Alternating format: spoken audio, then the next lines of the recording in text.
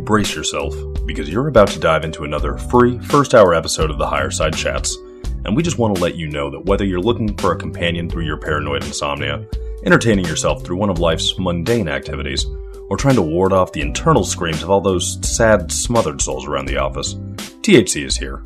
And you should know that every episode of the Higher Side Chats has an entire second hour for Plus members.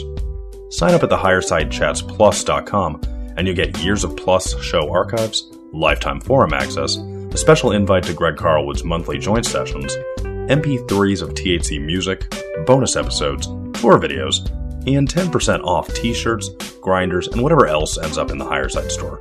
It's $8 a month that you won't miss, so become a Plus member and treat yourself in these troubled times. Always action-packed and commercial-free, which means you'll unfortunately never hear my voice again.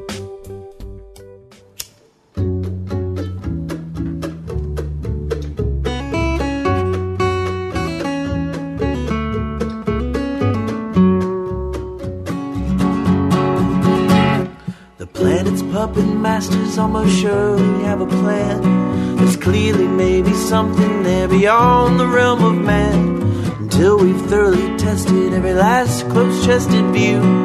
Find the more you think you know, the less you really do. Where would we be without THC? We know they're lying to us, just don't know to what degree. Where would we be without THC? The Higher Side Chat Show.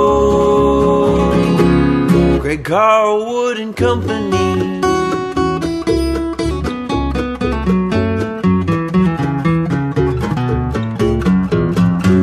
All right, Higher Side Chatters, so much of what we seek to do is to unravel the damage done by those shadowy puppet masters of the nefarious power pyramid and resurrect the knowledge lost from the Empire's steamroll. And from where many of us are sitting squarely in the Western world, I like to think that despite the flippant attitudes towards these past sins and the mainstream ignorance when it comes to the importance of these paradigms, we see a lot of this knowledge as valuable insight into tools and techniques we can use to interact with our reality in ways that have been denied to us. But the Western world is not the whole world, and there are places where occult and magical traditions still live and thrive. And the modern age has created opportunities to learn about these pockets and from these people who have safeguarded and maintained their magical toolboxes going back further than we even know. Well, color me interested, because I see no reason that reality's blueprints should only be reserved for power-hungry secret orders, the Capstone Cabal, or the wizards of marketing magic. And thankfully, due to the work of today's guest, the preserved knowledge of the Thai occult is now accessible to the wider world. His name is Peter Jenx, and he has spent years immersed in Thai culture, met and studied with over a dozen leaders in Thai magic, and has worked carefully with them to bring this knowledge out from this corner of the world to the magical main stage. He joins us on the heels of his third volume in the Thai Occult series, a 500-plus page book filled with insights, interviews, and full-color images that really bring these esoteric traditions to life. A worthy effort towards a noble goal, a modern-day Johnny Appleseed of the magical ways, and the Thai occult guy himself, Jenx, my man. Welcome to the Higher Side. That was quite an introduction, Greg. Thank you very much. I try, man. I try. But I am really excited for this. This is such a well-crafted book, full of fascinating things. Really kind of like the quintessential textbook on the occult underbelly of Thailand, the rituals, the history, the magicians themselves. And I've been hearing you pop up occasionally on Rune Soup going back at least a year or so, which is always really enjoyable too. But for people who aren't familiar, tell us a bit about how the occult has been a part of your life and what it is about the Thai occult that drew you in on such a deep level, because it is such an interesting niche for a person to end up in. I don't think I've had any choice in the matter, to be honest with you. You know, I'm sure you've had many guests who say similar things where, you know, I experienced natural magic as a child, and I'm sure most people do without actually labeling it as such. And, you know, I'm 56, so when I was a child, the world was a little quieter than it is now. And first coming to Thailand in 1991, everything just fit. It was like coming home. And everything kind of slowly went into place. I started to realize why all my friends were witches or interested in various arts. And I started to see nature in a completely different way. I started to see the magical quality of nature and also see the level of dedication that people have here towards spirituality, really. And it was a recent thing in the paper that Thailand's one of the most spiritual nations in the world. And it's done in such a quiet way. It's a part of life. And when I started investigating the Thai occult, which took me years to get into it because there's many levels, there's many layers of this stuff. There's the stuff you can find out on the internet. There's the stuff you can see copies of around Bangkok. And it was a very slow process to learn how to get through all the surface chaff, really, before I could actually get to some of the more real knowledge. And when they started to access some of that knowledge, it became very apparent that most of the stuff available that I'd actually tried to research was off the mark. And there was no single book dedicated to the subject. There are single books dedicated to the Satyan system, which is part of the Thai magical system anyway, the magical tattoos. But there was nothing specifically on the Thai occult practices themselves. So I undertook the first book about 3 years ago, and it was a book to reference everything, to try and find out what we could reference, what could be proven, and then kind of annotate what we knew at that point, which is why I can't read that book now. It just drives me insane because it's so loose. But by doing that book, it did its job, which I understood before I did it, whereby if I could go to see the Ajarns and see some of the magical people and prove that I could release books officially, they'd be more likely to help us understand this system. And that's exactly what happened. And without those first two books, I couldn't have done this book. And this is the one. I'm not doing it again. It nearly killed me, man. It was really hard work. I believe it. But I don't think I need to do it again. This is the benchmark. This is the benchmark that I wanted to achieve. And since it's been made, I think there's only 2 words I want to change in it, which is unusual for an author, I presume. Yes. I've never been an author before I did these, So that was the ideal. And because the Ajarns could see what we'd done before, and I'd interviewed a few of them for the Satyan book, they were on board and they could tell me what I wanted to hear. They could tell me the story, but they could not, of course, pass on the understanding of how to create these things step-by-step basis. So there's a real balance there. And different Ajarns could relay different amounts of information. Well, I am sure it's been a hell of a journey, and I always say progress, not perfection. I mean, a lot of people have goals and ideas in their head, and they never actually get them out because they're so worried about them being perfect, and they don't have to be perfect the first time. You can get something out, refine it, and keep going. Well, thank God for that, because that first book, I can't read it, man. Well, that's how you know you progressed. It's loose, it's so loose. But, it's been very interesting watching that progress. And yeah, you've got to make the mistakes. You have to make the mistakes. Yeah? You've got to stick your neck out sometimes. You've got to put your hand up and say, well, that's completely rubbish now. Mm-hmm. Yeah? Mm-hmm. Because otherwise, how are we ever going to understand something that's so esoteric we can't find a way in? Yes, indeed. It's impossible otherwise. So, it's just having the bravery to fuck up, really. Touche. A bravery I know quite well. And, you mentioned this term, Ajarns, and obviously that's a term that's going to be new to people. Tell us about these magical masters and kind of the relationship you formed with them through the process of making this book. Well, an Ajarn it translates directly as teacher. And actually, many teachers are called an Ajarn. They're also called a crew, which is another form of teacher. And there's different levels to these things. The Ajarns, basically, in the region I'm living now, which is northern Thailand, and most of the Ajarns in the book are from the Chiang Mai area. And the Ajarns here have pretty much all been monks before. It's part of the Lana system. The Lanna system is northern Thailand. It's got its own language. It's got its own alphabets. Yeah. And they consider here that people have to be a monk to gain the attributes necessary to be able to create magic, which is basically focus. The focus that comes from prolonged daily meditation and being shown the correct, what we call wicha, the knowledge of how to create these things.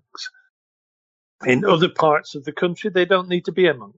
Some people just go straight into it. There are many levels of being an Ajarn, most of which are actually shown by something called the Kankru, which is, there's that name again, the crew, the teacher, which is a bit like a degree for an Ajarn. And you'll see them in the photographs in the book. You see these big pots with loads of weird stuff in them, like betel nuts. They're all different. Some are wrapped in red, some are wrapped in white, depending on whether their master is alive or dead. Some have got swords stuck in them, bottles of whiskey, all sorts of things. And they show the Ajarn's level of expertise in something. And there's different levels of Kankru. The top one being the Lloyd Bed, the 108 Kankru, which is basically that Ajarn holds the full wicha of that teacher, the full knowledge. And, you know, I've seen these things going and visiting the Ajarns and talking to them and getting to know them, buying things from them, understanding what they do, buying things from them and being able to ask questions about them, because then they are more likely to share their knowledge. You've got to understand that a few Westerners go to see these people and they're not just going to share it with somebody who's sat there asking questions. You've got to take part in what they do. Make an effort to go and see them. Make an effort to understand and learn the kata that they give you for these items. Make an effort to show due deference and just try and enter their world, because without that, they're not going to share anything. It's just another person coming along wanting something for free. Mm-hmm. Mm-hmm. Yeah, so this is a bit like, you know, my old friend used to say, being in Thailand is a bit like living with millions of wildcats. You have to kind of use a bit of food to get one to come to you, but eventually you can get along very well. Yes. There's a kind of a coaxing thing going on. And they've got to trust you, you know. Absolutely. With being older, that helps here as well. I'm sure. Yes, I bet it does. Well, let's also get into a little historical context, because we talk on this show a lot about Christian missionaries and the Holy Roman Empire crushing a lot of magical cultures pretty much anywhere they went. Obviously, this place we call the United States is included there. Mm-hmm. But in the East, even though they've had plenty of violent tyrants of their own, the spreading and adoption of something like Buddhism seems to have been a lot less destructive to the cultural traditions it encountered. How do you compare and contrast these two different situations? Well, Buddhism, if you look at anywhere in Asia, if you look at any other system, be it in Burma, Tibet, China, Japan, Buddhism does not destroy what is there. It overlays it. So in many places, especially in this particular region, now the region does not correspond to the current map, if you know what I mean. It's a region of land. It's not confined by borders. But in this region, the Buddhism overlaid a very strong traditional form of magic. And in the end, ended up helping it to become what it is today, because basically it did not interfere in any of it, but what it did is that it offered a chance to learn and become more focused, and it offered a chance to bring a protection that was necessary to some of the magic that was here, because a lot of it was really wild, and some of that wild magic is still available. You can still find out about it. It's still practiced. Some of the cursing system here is absolutely terrible. You know, to the point where I've actually not put much of it in the book. Mm-hmm. Because it's just wrong to share that knowledge. Right, a little irresponsible. Yeah, well, it's too much. And then it would kind of unbalance the actual book itself, yeah? So, you know, but the great thing about Buddhism is that it just allows other things to exist, mm-hmm. which the Christians did not. They just burned everybody. Right. or tended to. Unfortunately, we're good at burning the Christians. Right. Yeah. So to talk a little bit more about spirits and how they're thought about in modern Thai culture, let me quote the book where you say, "The spirits in Thailand are thought to play a part in many different aspects of life, and because they are believed to be mischievous and meddlesome, are appeased with offerings and incantations. Thai spirits are known for their fickleness and unpredictability, which is due in part to the lack of a hierarchy within their ranks, although luckily they are just as easily bribed as the police and politicians," which, is a perfect quote for this audience because we love that little jab at the system there at the end. But these sort of trickster qualities seem to be almost universal, which I think speaks to their validity and their nature wherever you are. What else would you say about the place of spirits in Thai culture today? Okay, we had a visitor recently, and it's wonderful to get visitors here. And one of them asked my partner, Bon, "Do you practice magic?" And he said, "Well, actually, my culture is magic. Everything is magic in this country. Everything is to do with ghosts. Everything. Even the names of trees have got magical elements to it. Every practice that Thai people undertake is generally to either placate or to have the chance to ask a favor of a spirit or a ghost or anything way up to the Buddha. Yeah, it is part of their culture to hopefully gain boon. Now, boon is like good things that come to everybody, yeah? Mm-hmm. A good luck, help with marriage, help with finding a lover, popularity, all that sort of stuff. So, any visitor to Thailand, if they're driving down the road, they might see a tree with dresses hanging in it, which are offerings to that tree because the spirit of that tree, which is generally a takian tree, it's a particular type of wood with an associated spirit, has granted somebody a wish, so they buy it a gift. Yeah, they give it something to feel like it is praised and taken care of, so it doesn't necessarily start to disturb the people around the shrine or the people who visit. Yeah, or you might drive around like in Chiang Mai on the way down from one of the mountain temples. There's a really bad bend, which is very typical of the roads around here, and it's covered in a string of spirit houses, which are in every house, in every building has a spirit house, which is basically to placate the land spirits. You can also use them to ask favors of, ask for protection of the family. And actually, in the end, some can also act like a praekrasip, which is a type of amulet in itself. But praekrasip is like the whispering ghosts. The land spirit, if you have a good relationship, can whisper to you and let you know when bad things are coming or good things are coming. Yeah.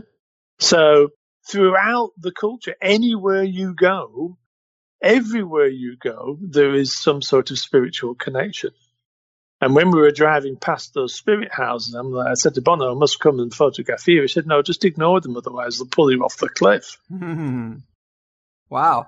Yeah, so I actually did start a photographic exercise of photographing a lot of the spirit houses, and I stopped very quickly. It was really not a good thing to do. They were really pissed off about it because I'd not acquired the correct permission to be able to do it. So everything that is done here generally involves placating something or working with something or asking a favor of something.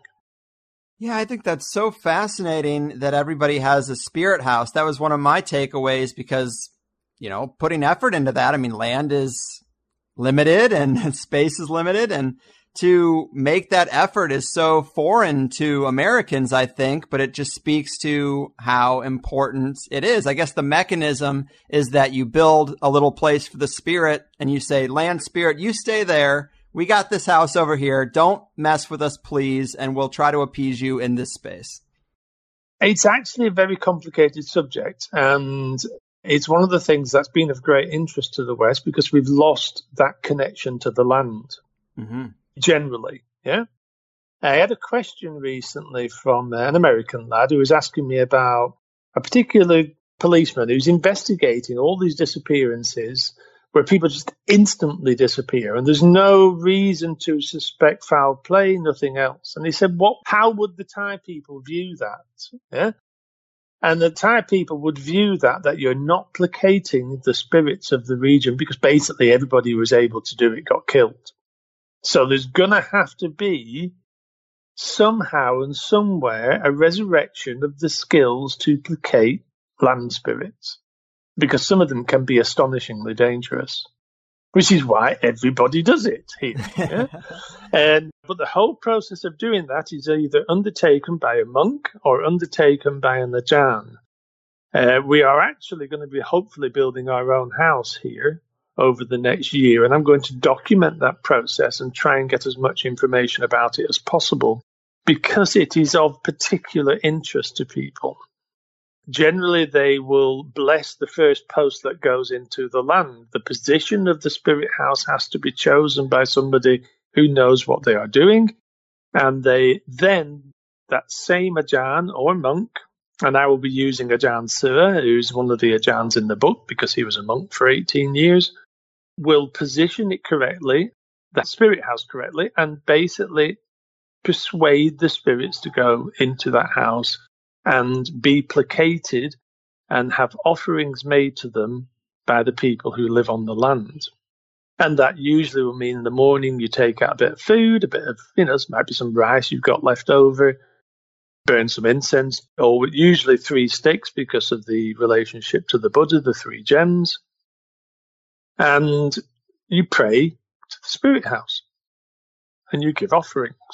And then basically all the birds come down and all the ants come up and eat everything that's on there. So everything kind of recycles back into nature.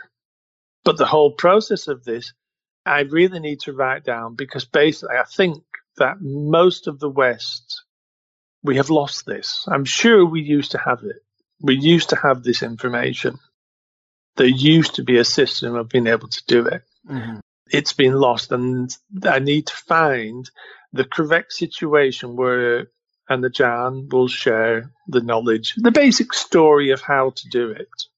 And that's one of the aims for the next year. And I'll probably either do that as an appendix to this book as a PDF, or I might just stick it online. I don't know. It depends what we can find out. It depends how deep the information goes. But it's something that I really think we need to kind of resurrect in the West. And that's been one reason for doing this. This is such an ancient system. Bits of this system can act like a sticking plaster, and all the wounds that have been taken out, all the damage that's been done to our systems. And there's nothing wrong with basically reinventing or it's like giving antibiotics to our system. It will take out all the things that have been lost and put some health back into it. And the process of change with all magic is essential, isn't it? Mm-hmm. Mm-hmm. So if we can refresh our systems, of magic, and that can be myriad, there is a chance that we can have a better relationship to the world, which is sorely needed. It is. And that's really interesting. You brought up that work. I believe that's the Missing 411 work from David Paulides. He's been a previous guest here, and that stuff is so fascinating because it's people going missing in national parks generally. And if they are found at all, it's in very odd circumstances, not where they were supposed to be or way up a mountain. And it is strange. And Americans just don't have a box to put that in. People are thinking, oh, is it aliens? Is it Bigfoot? But in Thailand, it's pretty well established that, yeah, spirits in the forest can kill you or take you. Remember the football team in the cave? Oh, yeah, the boys caught in the cave, yes. Yeah, the boys got lost in the cave. They're on Ellen DeGeneres. Love to see them on that as well. They're obviously having a great time, and they deserve it. They did very well, those lads. But basically, for them to get out, that cave took the life of a diver. And it was almost, the Thais saw that as, well, that's the price. Ah, like an offering or exchange. Yeah, like an exchange. It wasn't an intentional exchange, but the cave spirit there took the life of a diver. And that cave spirit was then basically thanked afterwards. Offerings were made to that cave spirit in the hope that they will placate it. And some of the caves here, man, they are very, very, very odd indeed. They have extremely strong spirits associated with them. There's one cave to the northeast of Chiang Mai that I actually don't take people to. It's too weird. And that's coming from somebody who might go, this week I've got to go to the graveyard to photograph a graveyard ceremony, and I don't take people to a cave. So, it's bigger than we think it is with nature. Yes, and now you're really speaking my language, too, because I have a really strange interest in caves, mainly because I love the lore of inner earth realms, and cave systems obviously play a part in that. Mm-hmm. I am kind of curious if this has ever come up in your conversations with the Ajarn, because Thailand sits sort of amongst India and Tibet, where I have heard a lot of inner earth type of talk. Mm-hmm. Did anything like that ever get mentioned in their lore or anything? Well, it's kind of... The Thais don't like going underground. In general, they don't have knives. They don't like it. Yeah? They will go into a cave, but in all the caves, there is generally a Buddhist shrine to try and control what is in there. Wow. And there is a thing here whereby they do not talk about it, because in case it's listening, they just go in and they will give offerings to the Buddha shrine, or the Lersi shrine, or the shrine. There's Nagas in some caves. There's Naga statues, like big dragon statues in some caves. And they are there for a very specific reason. And most of the caves are also used at some point for prolonged meditation practice in perfect silence. And, they're going to come out a very special person if they go in there meditating for weeks and months. Because some of those, there's one cave that really freaks me out. And I'm kind of used to these things. I will only take very special people. So if you come, Greg, I'll take you to it and you'll see what I mean. All right. There's an invite for you. I love it. And I was going to ask about this mysterious Leklai substance that I guess can't seem to be translated directly. It comes from caves in the forest. It's got this greenish hue and it's kind of like a stone, but isn't. What is the deal with that stuff? To be honest, I've still not got to the bottom of it. Leklai is one of those substances that has become terribly misunderstood or misrepresented, and there's too many fakes and there's too many versions of it and there's too many types for anyone to be sure, and nobody will give a definitive interview on the subject. But in the book there is an interview with Ajahn Piyatsiti, who is one of the very few people who will insert Leklai into the body. And his Leklai feels like a forest. It feels like a jungle. It's one of the few Leklai I've ever held and thought, actually, yeah, I get that. Rather than it just being a magnetic stone, which we have in the West.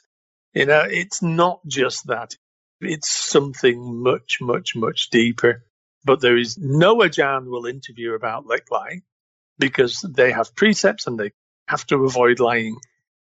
So they will not give a definitive answer to Leklai. But even Ajahn Piyatsiti, who inserts Leklai into the body, he has to source it from a Leklai master. And I said, well, would he interview? And he said, no. Wow. So I can't get to the bottom of Leklai, which is, one of the things that people are very interested in. But basically, it is inserted into the body to balance the 4 elements within you. It also helps with personal protection. And I can't get any further. It's meant to flow to protect in the body, flow to anywhere where somebody might shoot you or try and stab you, and to protect the body. But its main purpose for Ajahns is to balance 4 elements, earth, air, wind, and fire. Or, as they say in Thailand, Din Nam Lom Phai, which is earth, water, wind, and fire. That's how they pronounce it here. Well, I thought that was one of the most fascinating parts of the book, just because it is this mysterious substance that is apparently natural, made in caves, and requires a master to kind of find it and seek it out. And I just think that kind of stuff is provocative. Yeah, but there's also this thing whereby there's a legends whereby, people coax it out of cave roofs, in the roofs of cave, and it's meant to drip down like plastic. Well, most of the Ajahns I know think that's bollocks, which is the English vernacular for saying it's rubbish. Yes. There is no evidence that that occurs at all. And all this thing, well, when I'm doing it, you can't photograph it, etc. It just makes it... I'm very suspicious towards coaxing Leklai out of rock. Right. But it is something. But there is Leklai. There is real Leklai. But we have to be extremely careful and keep a very open mind as to what it is itself. Because if the Ajarns will not comment on it, there is a very good reason for it. Mm. Yeah. So one day I hope to get to the bottom of it. But at the moment, I've only found one guy with Leklai that I trust. And he, because it just feels suitably spiritually odd.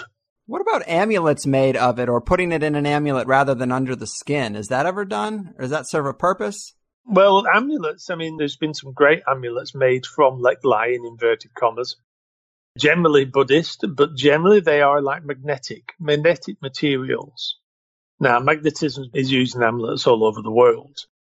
And my suspicion is that it's kind of been added to the system. I mean, it's very beneficial to wear something magnetic. The blessing that the Ajarn can give will be held by the magnetism within the stone, because of the metal element within it.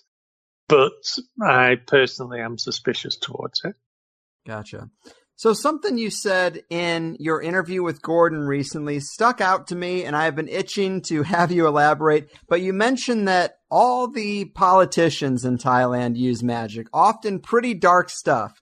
And I'm always interested in the intersection between magic and power, wealthy politicians or royal families, whatever. Mm-hmm. But what can you tell us about magic amongst the Thai elite?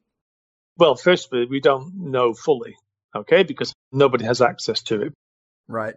But the two strata of the society that practice magic are the very poor and the very rich, because if you think about it, they're both very insecure. In many ways, and they want to back up their life using magic.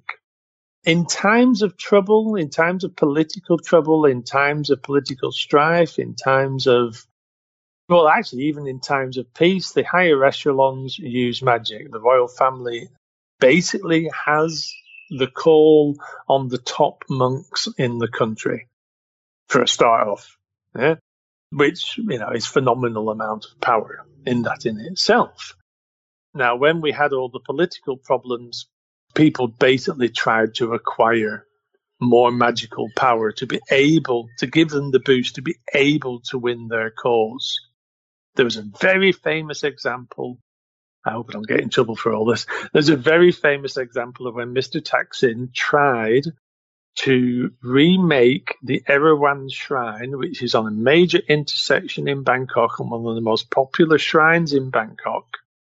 Basically, to attempt to redirect the spiritual energy of people praying there to him.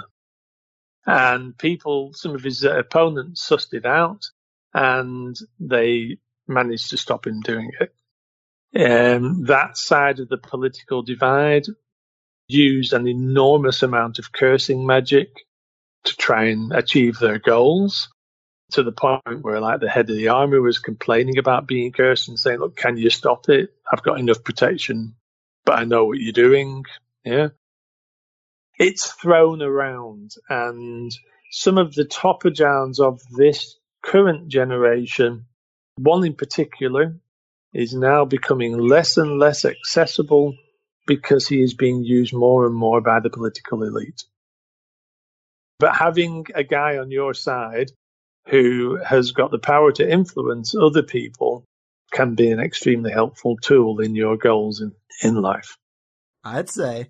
And that quote I had read mentioned a lack of hierarchy amongst the spirits, but there are different classes of spirits and classifications of ghosts, right? I mean, can you flesh that out a bit for us? How do they look at the spirit world pantheon? Well, if you can relate it directly to an altar, to a Thai altar. I'm going to answer it in a very different way than we did in the book. Okay, so you can relate it directly to a Thai altar. On the lowest level, you have your ghosts. Now, not all ghosts are represented in Thai amulets. There's thousands of types of ghosts here. So this is not named people. This is not the ghosts of people. These are ghost types, including the Preta, which is like the hungry ghost, the Krasur, which is represented as a head floating around with their intestines underneath her. There's millions of them. Yeah, they're everywhere. But they are not represented in the amulet system. The amulet system tends to have the lowest level for the ghosts of people who have died in a supernatural way. They're called pry deaths. Pry is human material. And the pry death basically lends a supernatural quality to their physical materials. And the pry deaths basically create either a Pitai Tanglom ghost or a Pitai Hong. The Pitai Tanglom is a woman who dies while pregnant. They are one of the strongest forms of magical power available in this country. And a good example would be Menak. Menak there's millions of films about her. There's a story about her in the book. She's Thailand's most famous ghost. Absolutely terrifying. If you're ever in Bangkok, go and see her. She's at Wat Mahaput, near to Onnut BTS station. And you will see what I mean. That's the quality of a lady who died while pregnant. So there's two ghosts there, and there's the protective element of the mother as well as the destructive element for having died. And these ghosts hang around because they've died before their time. They are stuck in the underworld. And that's the other classification is the Pitai Hong ghost. Now, Pitai Hong is somebody who died violently, accidents, being shot, or died by suicide, of which drowning is the best one for power itself. You also get them where someone's been struck by lightning, which is another amazing source of power. And these are very malevolent ghosts. They're angry and they're stuck again because the Thais consider it's terrible karma to die before your time in such a manner. To the point where, up until modern times, people of both of those classifications were buried in graveyards rather than cremated, which was very helpful to the Ajarns because then they could pop along and chop bits off and dig them up. But that practice has stopped about 15 years ago.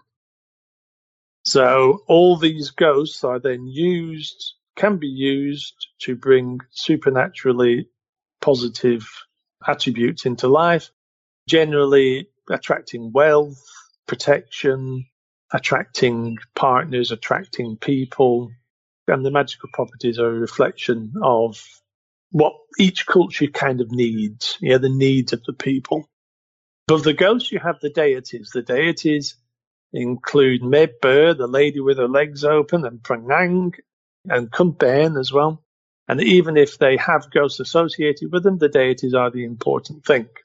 The deities are praised in a different way. They're at a higher level. They're slightly less wild. They're more sustained, and they can bring great boon to life. Above that, you have your Lursi, which are like the Rishi of old, the Indian sages who came to this country many thousands of years ago. And they kind of act as the conduits to the gods. And if the Ajarns get them to work through them to bring power to whatever they are trying to construct magically. Above that, you have all your Buddhist saints, you have your important monks, and at the very top, you have the Buddha. So there is a whole hierarchy of ghosts and of deities and of higher beings and gods that the Thais are aware of on every single level, and they use them either to bring beneficial things to their life, either to banish black magic or be able to cope with malevolent spirits or just keep things under control. So let me ask you to elaborate maybe on Thai attitudes towards death, because some of these rituals and amulets that you write about do involve human tissue, like you mentioned, and it can seem a bit shocking or grim, but maybe that's just our own cultural residue or something. Well, not anymore, because on, Sabrina the Witch, they were baking babies. I think I think it's okay now to talk about these things. It's been on Sabrina. Fair enough. The floodgates are open. Yeah, exactly. I was very chuffed to see that. I was really pleased. It's a difficult thing for us to get over, but it is seen as a supernatural source of power. Same as a kid dying way before their time. Anybody who dies before their time can lend supernatural power. There's also the supernatural power of nature. And attitudes, of course, are changing. Thailand is now a modern country. They're bringing all sorts of laws in. Access to these bodies is getting less and less. It's even difficult to get the shrouds that cover people who've died in accidents because they're also useful. And, eventually in time, it is lessening already, quite shockingly quickly. So, the cupboard basically is the skills of other form of magic is coming out. They're using less of the human materials. And because people also don't necessarily want to wear a chunk of somebody's skull when going out to the cafe. It's just changing society. They're going to keep those things and people will still produce them, but perhaps produce them in a different way. As far as the relationship to death goes, it's just part of life. It's Buddhist, That is what I was going to ask you, though, because with these amulets, it seems kind of dark. Like you have a piece of a person's body and it's connected to their spirit. But what is the relationship there? Because it seems almost like I'd be pretty pissed off if I died and somebody took a piece of my skull and put it in an amulet. And now I'm like bound to them or in some kind of slave situation. Is there a relationship that's more reciprocal when you have a piece of a person's body in an amulet? Yes, there is. The relationship is that they get a chance to feel life. And also they are paid for any favors given with merit. Yeah, and merit is gained through good actions. The simplest of which is like giving to charity or being really helpful to somebody. And merit, the Buddhists, the Thais consider that merit is how they can start the climb to get out of hell, out of the lower regions, because all these types of ghosts are stuck. Yeah, like with Kumantong, which is people find really difficult in the West because it's a child ghost. These ghosts are stuck in the underworld and it's terrifying. So it's considered an act of metta in a way, which is loving kindness, to help these things. Now, also, you can see this as a bit of an excuse for, for using a ghost or getting a ghost to do favors for you. But in time, it is possible that some of them will reincarnate. Although there are beliefs around that, like a suicide victim will not be able to reincarnate for at least what should have been their natural lifespan. Yeah, so they might be stuck for 60 years or longer. And if they can acquire the merit to be reborn, they can be reborn.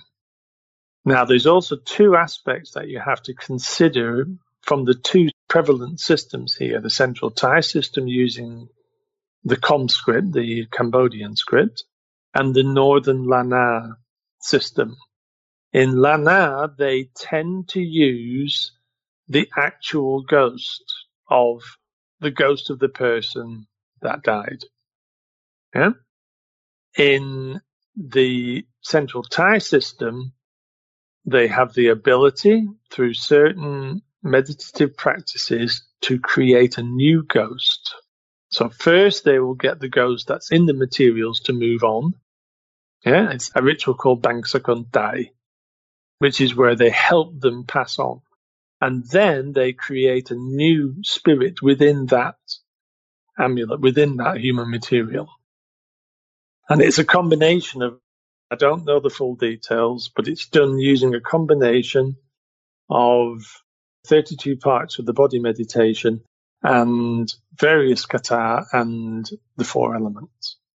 Now, I have a lot of chance to compare the feeling of these two things, the two different ways of creating it. And it all basically depends on the Ajarn who's made it.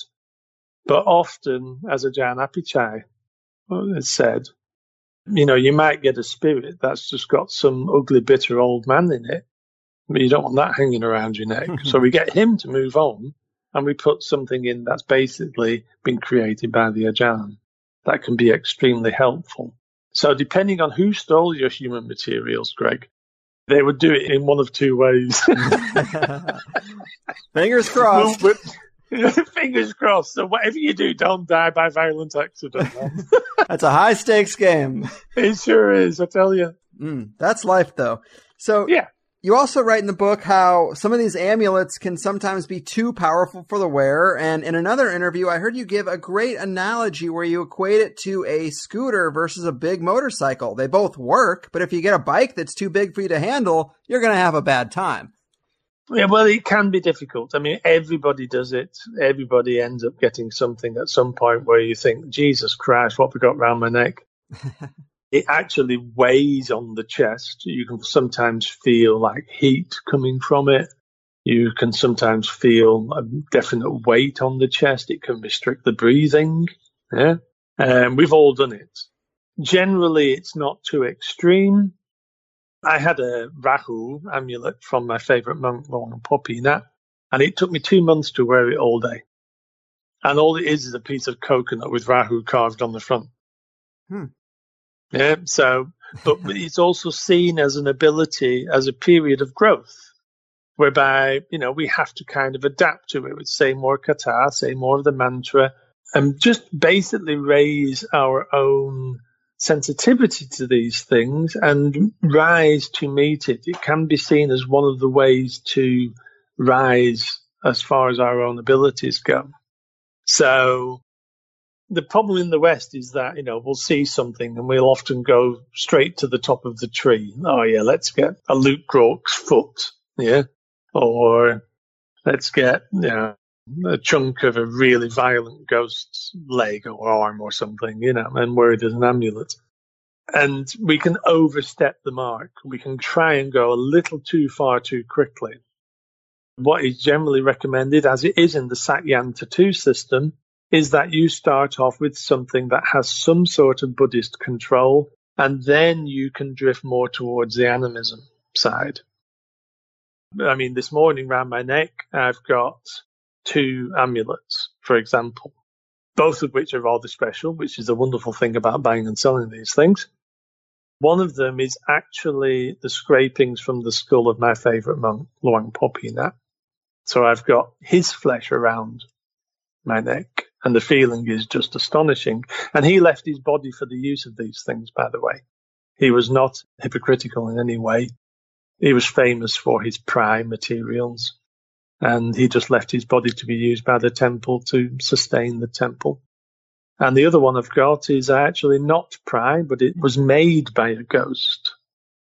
It's from about 70 years ago, when a monk called Kruba Mai Hong got a very good-looking man, and they dug up a Pitai Tanglon body. And so the body of a lady who died pregnant, and the man that sat behind her held the hands of the corpse and mixed what is called the sea punk, which is like a balm. Yeah? So it was made by the ghost. Wow. So I actually don't have a ghost around my neck. I have something that was made by a ghost, and the feeling is very different. And I have the actual flesh of a very important monk.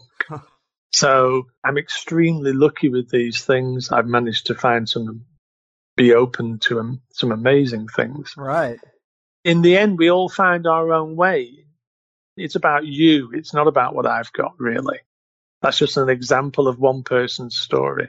All this is about the person who's getting into it and your relationship to yourself and your relationship to what you're wearing, which aids your relationship to the world. It's basically a training system through the back door. It's like training martial arts and not being told where you're going to, which is the best training for martial arts. So you're being trained to enhance your psyche, enhance the knowledge of yourself, and work with magical items that have been either given or sold to you by an Ajarn. And through them, you can improve your own life. So it is very relatable to a lot of other systems whereby we improve ourselves to be able to meet the world on our terms. Right on. Yeah, that is super interesting. That's why I'm intrigued by this stuff, because I feel fairly energetically dense, and I would like to maybe see if the potency of one of these things really is something I could feel. But yeah, I mean, your examples are pretty provocative for sure. You got to be careful around the TSA with those things. I don't know if they... What's the TSA? You'll have to explain that one for me, Greg. Oh, they're the airport police here in America. Well, some of the shit I've carried through airports, you wouldn't believe. I love it. And it's a Buddhist amulet. But then again, I've not been to America, and your guys are really strict, man. Yes, unfortunately we are. So when it comes to the Ajarn themselves, tell us a little bit more about maybe some of their common practices or widespread magical rituals that might not be very well known outside of this amulet enchanting tradition. Okay, well, new stuff's coming to light all the time within this system. The longer I am exposed to it, the more it seems to come to light. It's quite astonishingly deep and really only comes to light when either somebody comes forward for something in particular or a situation arises whereby they can tell me or explain what they are doing. Yeah? Like this week, I have to go and help with a ritual to change somebody's kind of life, really, and it's done remotely. They don't need to be there. And there's only one person who can do this ritual, Ajarns, and it's a ritual that was invented, God knows how long ago, at the times of war, to clean the warriors who came home. Now, because if they go out and kill and everything else, they might have ghosts or negativity, some extreme negativity hanging onto them. The ritual can also be angled to remove any appalling bits of karma that have been acquired in previous lifetimes.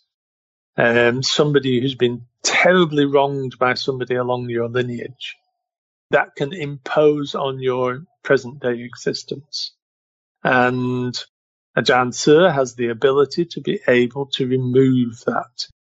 We went with one lady who'd had 2 abortions, and Ajarn, as soon as after meeting her, he said, "Oh, you've had 2 abortions, haven't you? We didn't know this before we went."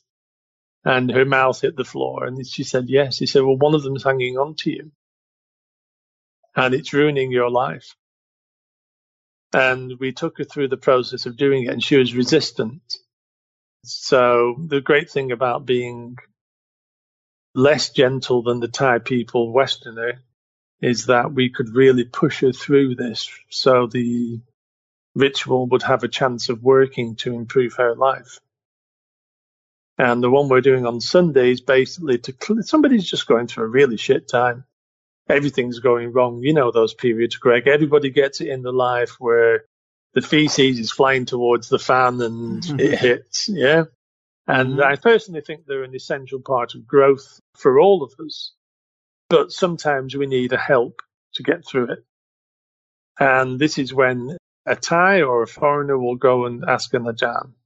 The locals around Ajarns' Samnak, his place of work, if they have any problems like that, they will go and see him.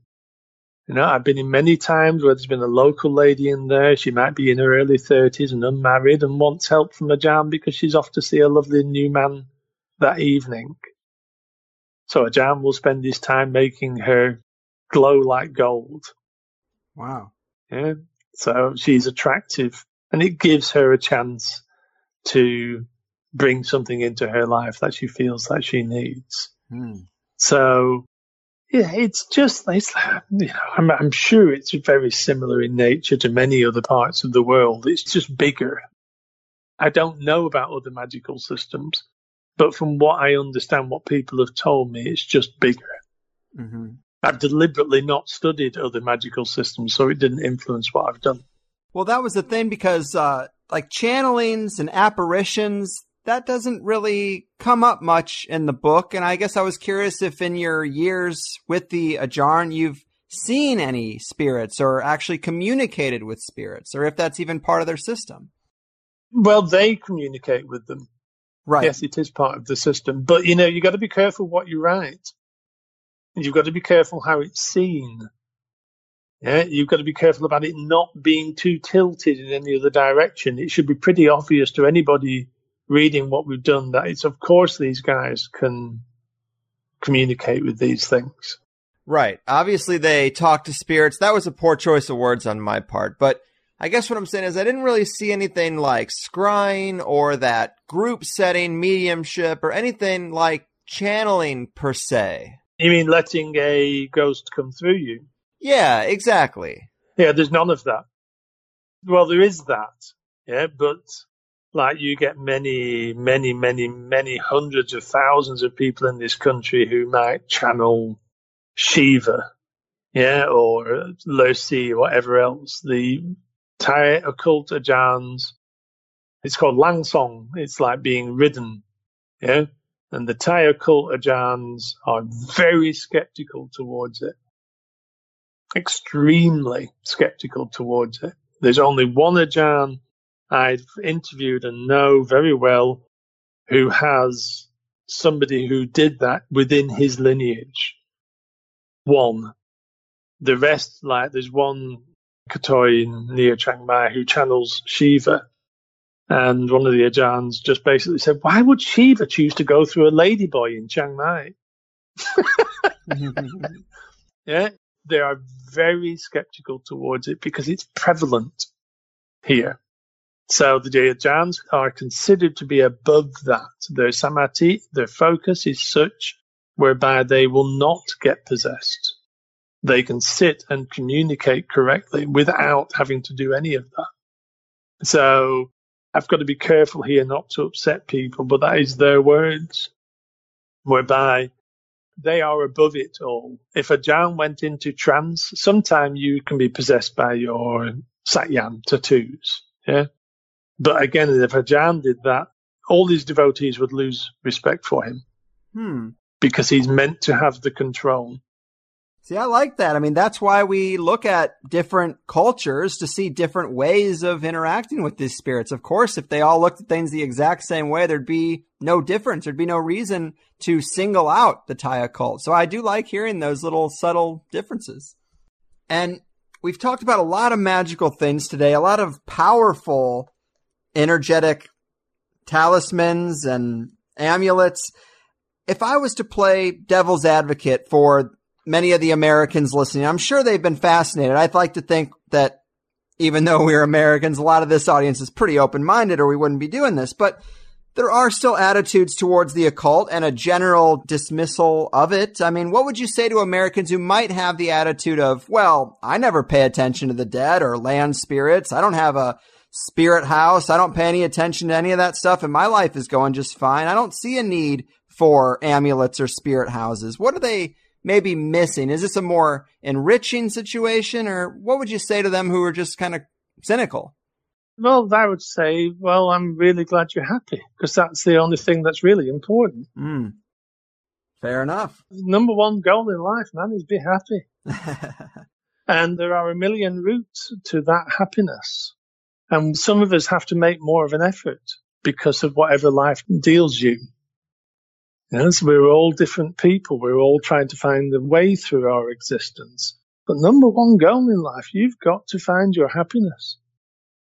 And that can be a great challenge with the trials that life brings. And for some people, they turn to various forms of spirituality. For others, some people are a bit like the equivalent of a spiritual brick. Guilty. It's just completely beyond their realms of existence, and that's always been the case.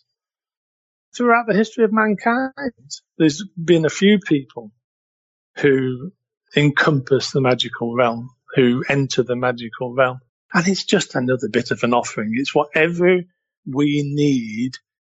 We need to make available whatever is needed by the general populace, and how, for some people, adopting a form of spirituality, natural spirituality, is an essential aspect of that. I agree. And so let me ask you this. Have you had anyone who came to you with strange experiences after reading your book? Do you think that the power in something like an amulet can translate through a photograph or anything like that? I think we can be influenced in many different ways, but that might be the influence of the self on ourselves. Possibly. And that's a big part of it, don't forget. Yeah? Belief is a huge aspect of every form of magical system. Well, let me hit you with this. I actually waited till the end to bring this up, but I'm convinced there's a lot of power in this book, and you document some pretty intense rituals and include those photographs of what seem to be pretty potent magical amulets. And I say this because I've been reading it all week in preparation for today, and yesterday was pretty much just consumed by the book. Well, even though I repeatedly talk about how energetically dense I am, like a brick, I don't tend to sense spirits or anything like that, but last night I woke up from one of the most intense dreams of my life, very much like I was in the middle of a magical war. I woke up short of breath and covered in sweat, and I had anxiety about my own surroundings like never before, and I did not feel alone, and I walked out to the kitchen to kind of collect myself, and I noticed that the time was 2:55. I thought, that's interesting, being the witching hour and all. I get some water, I take a leak, as you do in the middle of the night, and then I look at the time again, and it's 3:05. And this was just freaky because somehow 10 minutes passed in what really could have only been 2 or 3, and it was all quite weird, and not the sort of thing that happens to me, and I'm convinced that it had something to do with this book. It's got spirits in it, and now they're in my house, Jenx. Well, say hello to them when you go home. Be nice to them, yeah. And maybe you've just read something in there that struck a chord. It's possible. There's an odd use of language in there as well, which is deliberate. The book also folds back on itself, so it is not linear, and that is deliberate to make people read it more than once because it's too big a system to read a book once. Also, most of the amulets in there are considered to have life, to be alive. The magicians are very powerful. They can do more than what we know. They are not on our realm. And I say our realm, as in the human realm, which includes me. And, reading about anything can bring a change. It jogged something loose for sure. Change should be the only constant in life. Because if we can change, we can adapt. If we can adapt, life stays fluid. If we don't change, just look at the diseases that are formed through stagnation. Yeah, so the unfolding of the flower is the important thing. Poetic. Yeah, that's the important thing. Just allow something to open just to get a window through the dirge that often is seen in our lives. There's more. There's always more than that. Well said. And man, I just think this has been a really great time. I think the book is fascinating. I love to amplify the stories and knowledge of lesser known cultures. Glad we could do it. Before we go, do remind people of your website, the book, the Facebook page, anywhere where they can follow the ongoing work you're doing. Sure. The Facebook page is called the Thai Occult Books. Dead easy. The best way to find the website for the book is to go to my own website, thethaioccult.com, and just click one of the 2 books on the cover, and that will take you to the publisher, who is Timeless Editions of France. So that's all reasonably easy because it's all got the Thai Occult in all the titles. Perfect. And any idea what is coming next? Is there another volume? Well, I was thinking about doing an appendix, but to be honest with you, I'm exhausted after doing this book. I believe it. I'm going to wait until it naturally occurs. I can't consider doing any more writing until really this settles. The knowledge in the book has got to settle within the people who read it. I might just release it as a quick PDF. I don't know yet. I might just stick it on the Facebook page as it arises. The next project I would like to do after a rest is the photographic one, because I have an access to their world, and I would like to tell the story of this book purely in photographs. Yeah, I think that would be great. And so I'm going to have to buy a new camera, which is a great excuse to buy medium format digital. But Indeed. And luckily they're about to release a cheaper one. So if we sell this book out, most of the profits from this book will go into a new camera, and then we'll try and get something in bookshops worldwide where there is no profit in that sort of thing. So this is kind of just something that I really have to do more than anything else. Well, the universe provides, and I wish you luck on the continued journey. Thank you very much. It's been lovely. You got it. Sweet spirit of Buster Scruggs and hallelujah, people. A deep look into a small pocket of the world with Peter Jenx. All right. A show and guest I definitely enjoyed. Peter's book really is a work of art and completely worth getting into. And I know there have been a lot of esoteric and magic type of shows lately, all right in a row. We'll get back to conspiracy soon, I promise. But I got on a little esoteric anthropological kick after Dr. Jack Hunter sent out a flurry of guest requests. John Michael Greer, he was a little magic in nature. And then Patrick Harper talked a little bit about initiation rites of African tribes and how that relates to the Greys, and a few other anthropological insights. But then, of course, we have a hyper-focused episode on the traditions of the Thai Ajarns. And I think it all kind of fits under the THC umbrella, but I could understand how some people might feel like we're getting a bit singularly focused and maybe a tad off topic.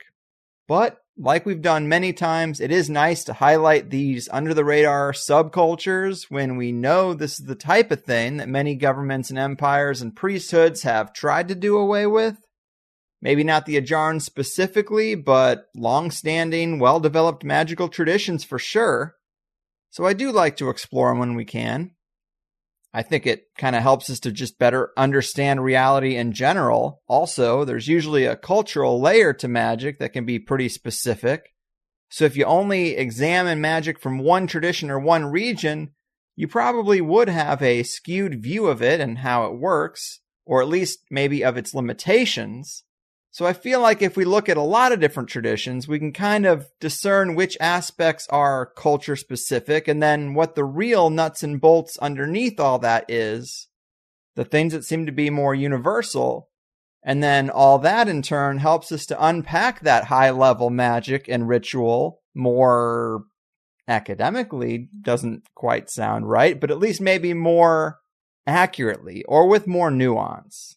Because I don't think it's a question of if high-level ritual is carried out in front of us, but getting better at identifying it is always going to be a good thing. And there was a fair amount of dark stuff talked about today, using human tissue and amulets and whatnot. Regardless of if it's a good idea to mess around with this, I still want to understand how it all works and what people are doing. It seems reasonable to me that spiritual energies would be connected to organic tissue. Maybe the spirits do enjoy being close to life. I don't know. But I am intrigued, and now I have a Rahu amulet, and I'm making offerings with the moon cycles. Sounds like I got a new pet or a Tamagotchi, but hey, if Rahu is gonna help me out, the least I can do is make him a cup of coffee on the full moon, right? I feed a fish tank every day, and they don't do shit. So there's that.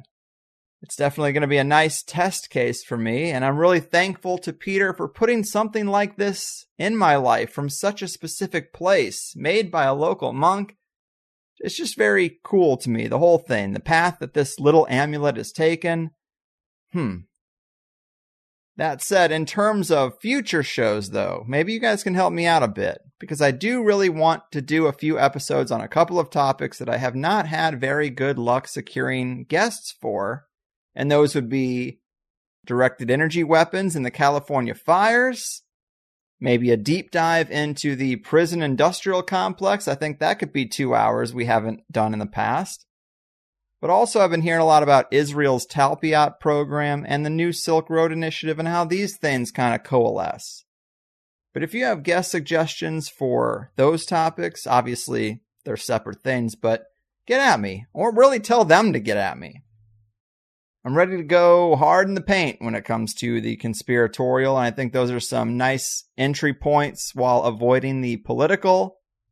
They just don't seem to be coming together, and maybe that's why I need to put out the call. So, there it is.